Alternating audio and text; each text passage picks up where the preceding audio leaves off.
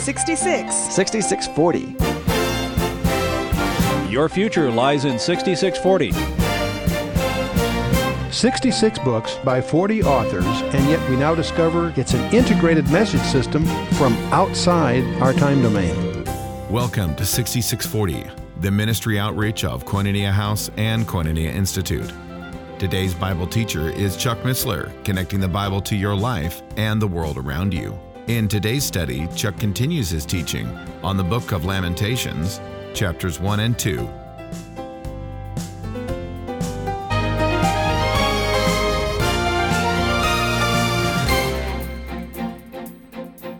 Well, that gives rise to Jehoiachin. Now, Jehoiachin has two other names encountered in Scripture. He's also called Jeconiah or Coniah, where you leave the word God out of his name, making it Coniah. But the point is, he's also bad news. In fact, he is such bad news that God pronounces a blood curse on he and his descendants. That is declared in Jeremiah 22:30, one of the most important verses in Jeremiah that you want to be aware of. Because it, in effect, God decrees that none of his seed will ever prosper or sit on the throne in Judah. And it's interesting because we know from Genesis 49 that God's committed to having the Messiah come from the royal line. And here there's now a blood curse on the royal line. That would seem to be a paradox, a contradiction, what have you. And yet the way out of that box canyon is a virgin birth. And that's another part of the story. But that leads to the second siege of Jerusalem, and that's the one in which Ezekiel is also deported to Babylon. Jehoiakim reigns from 609 to 597 when the Battle of Carchemish takes place, and Nebuchadnezzar succeeds in defeating Pharaoh Necho. And then that was the first siege. Just to get the sieges straight, there's three different sieges. And the first siege is the one that the nobles, and Daniel and so forth. Daniel was in the noble line, by the way, and they get deported. Jehoiachin is so evil that God puts a blood curse on him, as I mentioned. And then Jehoiachin intrigues and tried to adopt a pro-Egypt policy against the Babylonians. That doesn't go over very well with the emerging big gorilla on the block, namely Nebuchadnezzar. And that leads to the second siege of Jerusalem, and that's the one in which Ezekiel is now deported. So in Babylon, we now have Daniel and Ezekiel. In Jerusalem, we have Jeremiah. Joachim is replaced by his uncle, actually, Zedekiah, who reigns for about 17 or 18 years.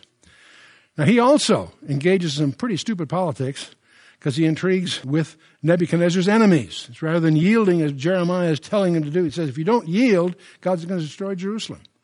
They're subservient, but Jerusalem's still there. They'll get clobbered. So Zedekiah, his ego is fed by his first-tier lieutenants, and he also intrigues against Nebuchadnezzar. Big mistake. So Nebuchadnezzar by now has had enough of the whole thing. He lays the third and final siege of Jerusalem, levels the city, takes the people captive, destroys the temple, and appoints Gedaliah as governor. So that's the geopolitical profile. Now, Jehoiachin replaces Jehoiakim. He appears as Jeconiah, as I say, or also Coniah in different passages. And the teenage Jehoiachin is also a wicked monarch, another one of these guys, reigns only 3 months, but during that 3 months he's earned some real notoriety. And it was his father's rebellion that really leads to the second siege. And so they finally capitulates, exiled to Babylon with many nobles. And this here where the temple is plundered and Ezekiel is taken captive, Jehoiachin is exiled to Babylon for 37 years and enslaved there. And he's finally released by a son successor to Nebuchadnezzar. See, Belshazzar, that you always read about in Daniel 5, really isn't Nebuchadnezzar's son. He says his grandson. They don't have a word for that in the Aramaic and what have you. But in any case, so now we're down to Zedekiah, the last king, and the final and third siege. And that's the one that's going to be so vivid in Jeremiah's writings in what we call the Lamentations. There's finally a point where the governor appointed is also assassinated. Zedekiah is confusing to many people because he's a son of Josiah. There is a son by the name of Josiah, by the name of Mattaniah. He was the full brother of Eliakim, the one whose name was changed to Jehoiakim. But therefore, Mattaniah is the uncle, in effect, of Jehoiachin, who was just deported. So it's his uncle that Nebuchadnezzar, he changes his name from Mattaniah to Zedekiah and is put in charge. As a vassal of Babylon, obviously. But he doesn't realize that he's really supposed to just remain a vassal. And so his shenanigans result in the final third siege.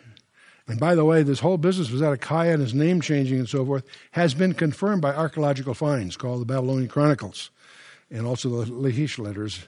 You can check this out. Interesting enough, these complexities are confirmed in the archaeological finds. But Zedekiah is a weak guy. He actually tries to be a friend to Jeremiah, but doesn't accomplish much. He's vacillating. He's a puppet, really, of Babylon. His first string officials are really Jeremiah's problem, in a sense, because they're all pro-Egypt. And they keep feeding the idea to Zedekiah that he can make it if they want to rebel. And so the official policy should have been pro-Babylon, but the officials are really pro-Egypt. How often it is in governments where the leader may have one view, but the people that really determine the policy are the establishment underneath him. We find that true in a number of closer situations. Anyway, it's these officials, the first tier guys, that give Jeremiah a hard time because of his pro-Babylonian and also because of his theology. Both his politics are wrong from their point of view, and also his theological position is conservative. And so it's the second tier that say that Jeremiah is treasonous. And that's where Jeremiah gets in all kinds of difficulties, even being thrown into prison. Now, Zedekiah lets him out of prison into a courtyard for a while because he's trying to be his friend, but he doesn't really have any backbone here. So in the 4th year of Zedekiah, they plot against Babylon with the kings of Moab, Edom, Ammon, Tyre, and Sidon. These are other tributaries around. As they plot, Jeremiah denounces that plot in his writings, but nothing happens. The 9th year of Zedekiah, he conspires against Pharaoh Hophra against Nebuchadnezzar. In this period, Jeremiah urges, again, surrender to Nebuchadnezzar, because that's God's instrument of judgment. And Zedekiah tries to support Jeremiah, but he's nothing very effective. His enemies are the ones that really treat him badly. And so Nebuchadnezzar takes a dim view of all of this, so he finally has had enough of it, and he lays the 3rd siege. The Jews celebrate that siege every year on the 9th of Av. It's astonishing to realize how many horrible, major milestones, negative milestones against Israel always occur on the 9th of Av. It's become an idiom in their culture. And this, of course, is one of the biggest ones of those. Interesting thing I have to include here is both Ezekiel and Jeremiah prophesy about Zedekiah. One says that he will die in Babylon. The other says that he will never see the Babylonian captivity. And that is so conspicuous that all the observers are taunting the prophets, saying, you guys can't even get your story straight. Well, when the city finally falls, Zedekiah tries to escape, but he's caught, and he's chained. They slaughter all his sons in front of him, so that will be the last thing he'll remember. Then they put his eyes out and carry him off to Babylon in chains. And what did Ezekiel say? He shall not see it, though he shall die there. How vivid, how precise prophecy is. One of the great lessons you learn as you take your Bible seriously is that God means what he says and says what he means. And you quickly earn a respect for even the commas, so to speak. Pay attention to what this text is really saying. Well, Jeremiah is forced, strangely, into exile in Egypt. Nebuchadnezzar appoints Gedaliah as a governor. He's murdered by Ishmael, the son of Nethaniah, who is of the Davidic house. Big plot, assassination, comes to nothing. But the rebels, the people who were involved in that mess, they flee to Egypt and they force Jeremiah to go with them. And Jeremiah and his secretary, Baruch, are forced to go with him. So there's a big irony here. Here's Jeremiah, who has always preached against Egypt, pro-Babylon, is now forced into exile in Egypt. Now, there is a tradition. This is where we get confused because there's a tradition that he was stoned in Egypt. Some rabbis have that tradition. Another rabbinical tradition is that once Nebuchadnezzar finally defeats Egypt, which he does, that when that's all over, he takes Jeremiah back to Babylon. And Jeremiah finally dies in comfort in Babylon under Nebuchadnezzar. That's another tradition. None of these, there's different scholars have different views. Now, Jeremiah's personal background, he's son of Hilkiah, who was of the priestly family, and many scholars believe it was from that family that the Torah was found, incidentally. That Hilkiah is the same Hilkiah that found the book of the law in the temple in 2 Kings 22. And there's some descendancies here, but apparently he had property because Jeremiah is engaged in a major real estate transaction as part of the episodes here. So we think he's from Anathoth, not Jerusalem. And that may be one of the reasons he isn't that visible in some of the early stages here, because he's in Anathoth, which is outside some miles. He was not married. He was denied to be able to be married by God. Even though he's a man of means, he was committed by God to the path that he stuck to all the way through. And he was called for 40 years as a prophet. His closest companion was Baruch, the son of Neriah, who was the scribe and secretary, amanuensis, if you will. And this is the context, the background, in which he wrote these famed Lamentations to commemorate the fall of the city. It's obviously the fall of the city is very fresh in his mind. It's after the fall, but very shortly after the fall, that they apparently were written. And his major premises that we're going to explore here is only faithfulness to God can guarantee a nation's security. They were looking to the wrong places for their security. And it's suggested that his message is desperately needed for us today, or we may be faced with the same trauma that faced Jeremiah, the decay and the demise of his beloved city. The U.S. is a disaster morally. We've forgotten the covenant on which this country was founded. It's been abandoned, tragically. Our problems are desperate also. And our answers are probably no different than ones Jeremiah had laid out before Judah. Judah was facing its enemies, and we are facing ours. The answers to all of our problems are not in the ballot box, they're in the prayer closet. Our problems are solved the same way they were then. Only faithfulness to God can guarantee our nation's security. Now, something else that surfaces in all of this is idolatry. We constantly read about idolatry. Josiah got rid of it, but it still came back. Idolatry is always associated with immorality and vice versa. And as we understand Jeremiah better, we will see with a new perception what's going on around us in our own predicament.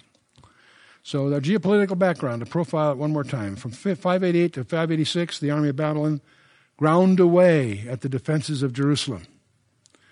They had a momentary flush of excitement when the rebellion against Babylon was replaced finally with uncertainty because their ally Egypt had been vanquished. They gambled on Egypt, and it turned out Egypt was unable to rescue Judah. They tried, but they were unable to rescue Judah from Babylon's grasp. And one by one, all the other cities in Judea fell. It finally just remained the city, the capital itself, Jerusalem itself. So there was a siege laid on Jerusalem for 30 months that got so severe that starving mothers ate their own children. That's hard for us to conceive of. That's hard for us to conceive. And yet we have a culture that insists upon murdering our children. The idolatry flourished as the people cried out to any and every god for deliverance. Paranoia gripped the people until they were willing to kill God's prophet as a traitor and spy just because he spoke the truth. Jeremiah, traitor and a spy, hardly.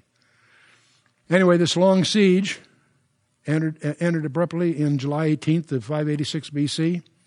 The walls were breached. The Babylonian army began to enter the city. King Zedekiah and the remaining men in his army tried to flee, but they were captured. It took several weeks for Nebuchadnezzar to secure the city and strip it of its valuables. But by August 14th of 586, the task was completed. The destruction of the city began. The armies burned the temple, the king's palace, and all the major buildings. They tore down the walls which provided their protection. And when they finally finished their destruction, they departed with their prisoners.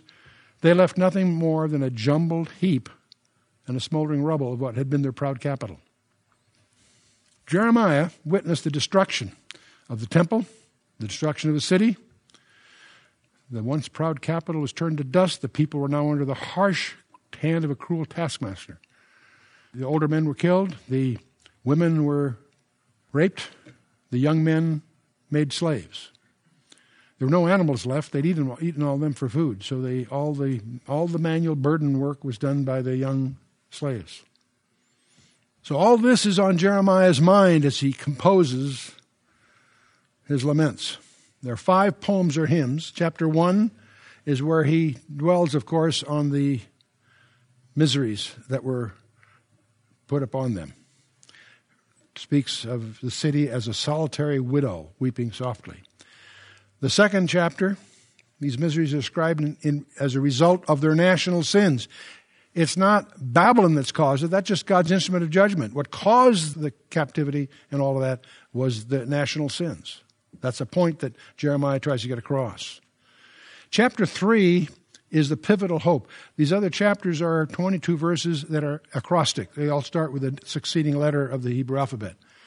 Chapter 3 is not 22, it's 66 verses, 3 lines per letter.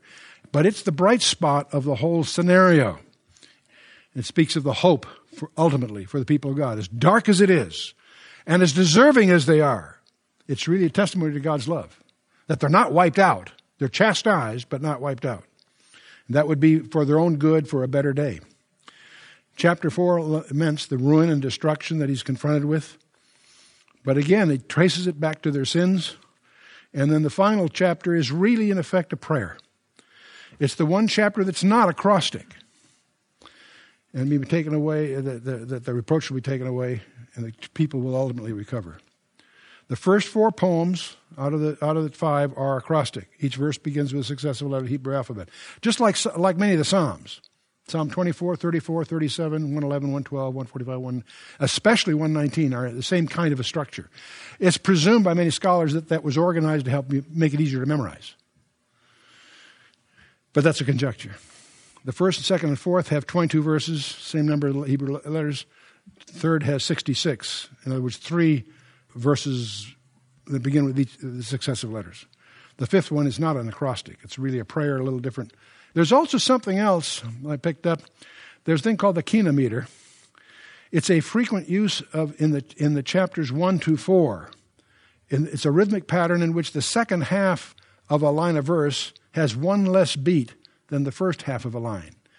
It's very analogous in the music to a minor chord, if it will. It creates a dirge. It creates a very funeral feeling to the passage, even just as a piece of course, that's in the Hebrew, not the English. And this forms a 3 plus 2, what some people call a limping meter, which conveys a hollow, incomplete feeling to the reader. There's also a chiasmic structure of the whole thing, because Lamentations chapter 1 is Jerusalem's desolation. From there we go to the emphasis that it's God's judgment. Not the Babylonians, it's God's judgment that's really operative here. And that leads to the peak of the whole thing, Jeremiah's response to all this, to recognize what it is, but also as a reminder of God's love. The fourth chapter is on God's anger, and finally the response of the remnant that survives, what it should be. And there's a chiasmic structure here that implies organization that may not be obvious as you just go through Jeremiah's throbbing concerns. So jump right in. Chapter 1, Jerusalem sits as a solitary widow weeping solely. The first dirge is from being the outside looking in, and then he's going to shift from the inside looking out. He personifies Jerusalem as it calls to those that are bystanders. Let's just jump in. How doth the city sit solitary, that was full of people? How is she become as a widow? She that was great among the nations and princess among the provinces, how is she become a tributary? So, you see, the whole concept of widowhood in the Old Testament depicts a position of helpless despair is the idea. It's often linked to orphans or strangers that couldn't protect themselves and so forth. That's an idiom in the Hebrew. Verse 2, she weepeth sore in the night, and her tears are on her cheeks. Among all her lovers she hath none to comfort her. All her friends have dealt treacherously with her. They are become her enemies. You notice the whole idiom here isn't that of a critic. It's one of a compassionate concern. He's involved. And it's interesting that Jeremiah is called the weeping prophet. There was another one that wept over Jerusalem some 600 years later, because of what was going to happen to her. To Jeremiah, the destruction of Jerusalem was history. To Jesus, when he wept over Jerusalem, it was a matter of prophecy, yet future. And so we might remind ourselves in Matthew's primary theme was the purpose, the tragedy, and the triumph of all history. The purpose of all history, the tragedy of all history, and the triumph of all history. And the last few verses of chapter 23 of Matthew, Jesus, having ridden that donkey into Jerusalem, says, O Jerusalem, Jerusalem, thou that killest the prophets and stonest them which are sent unto thee, how often would I have gathered thy children together, even as a hen gathereth her chickens under her wings? That's the purpose of all history. But you would not. That's the tragedy. Behold, your house is left unto you desolate. And when Jesus is weeping over that, 38 years later, again, the Romans, again on the 9th of Av, on the Jewish calendar, destroyed the place. You would not. Here's the triumph, though. Doesn't leave without hope. But I say unto you, ye shall not see me henceforth, until ye shall say, Blessed is he that cometh in the name of the Lord. There is a bright day coming. Till ye shall say. Those milestones are important. Well, let's get back to Jeremiah and Lamentations, because he will do that. He'll pick up on that in chapter 3. But we're still in chapter 1. Judah has gone into captivity because of affliction, because of great servitude. She dwelleth among the heathen, she findeth no rest. All her persecutors overtook her between the straits. The ways of Zion do mourn, because none come to the solemn feasts. All her gates are desolate. Her priests sigh, her virgins are afflicted, and she is in bitterness. Her adversaries are the chief, her enemies prosper. For the Lord hath afflicted her for the multitude of her transgressions. Let's not lose sight of the purpose here. This is God doing this to them, in effect. Babylon's just the instrument. For the Lord hath afflicted her for the multitude of her transgressions. Her children are gone into captivity before the enemy. And from the daughter of Zion all her beauty is departed. Her princes are become like harts that find no pasture. Harts being a deer, antelope type thing. And they are gone without strength before the pursuer. Jerusalem remembered in the days of her affliction and her miseries all her pleasant things that she had in the days of old. When her people fell into the hand of the enemy, and none did help her, the adversaries saw her and did mock at her Sabbaths. Jerusalem has grievously sinned, therefore she is removed. All that honored her despise her. Because they have seen her nakedness, yea, she sigheth and turneth backward. All the way through here will echoes of the real cause is Jerusalem's behavior. The fact that Babylon conquered her is just simply God's instrument.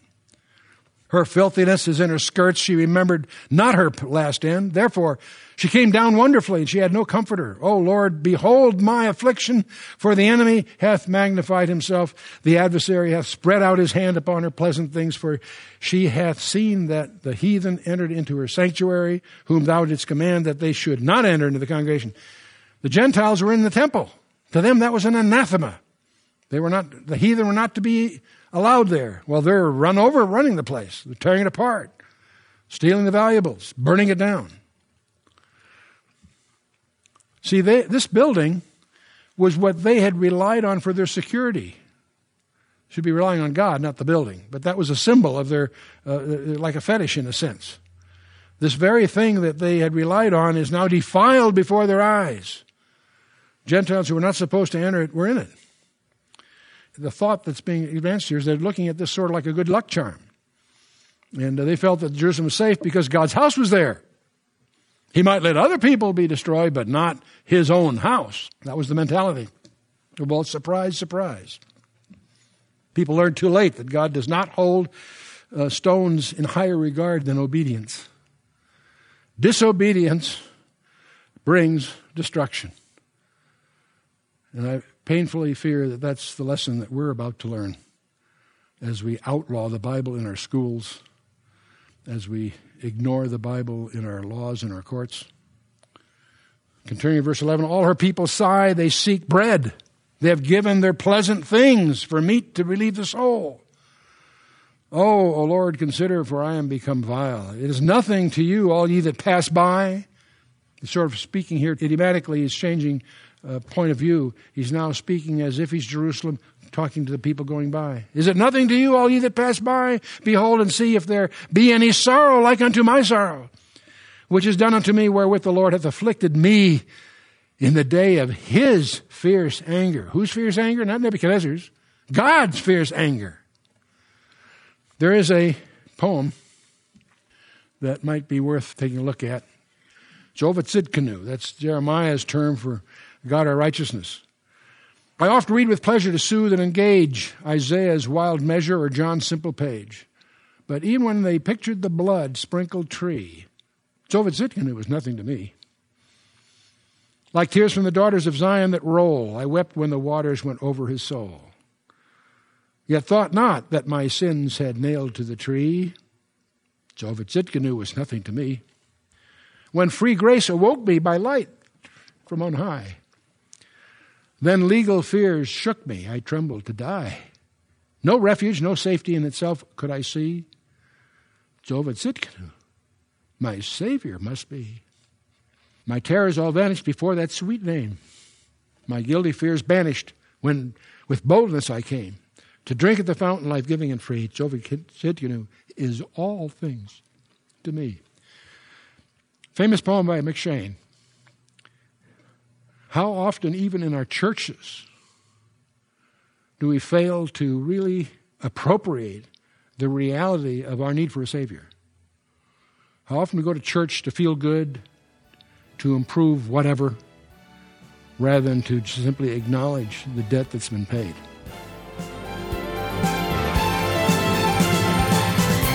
You've been listening to 6640, the ministry outreach of Koinonia House and Koinonia Institute. Today's Bible teacher was Chuck Missler, teaching through the book of Lamentations. Download the new K-House TV app to access an ever-growing collection of free resources. Visit the Apple or Android App Store and search K-House TV on your Roku or Fire TV streaming device. Thank you for listening to 6640 and for your continued prayerful support of this ministry. Until next time, as we continue this series, may God bless you with the knowledge of His Son, Jesus Christ, as you study His Word.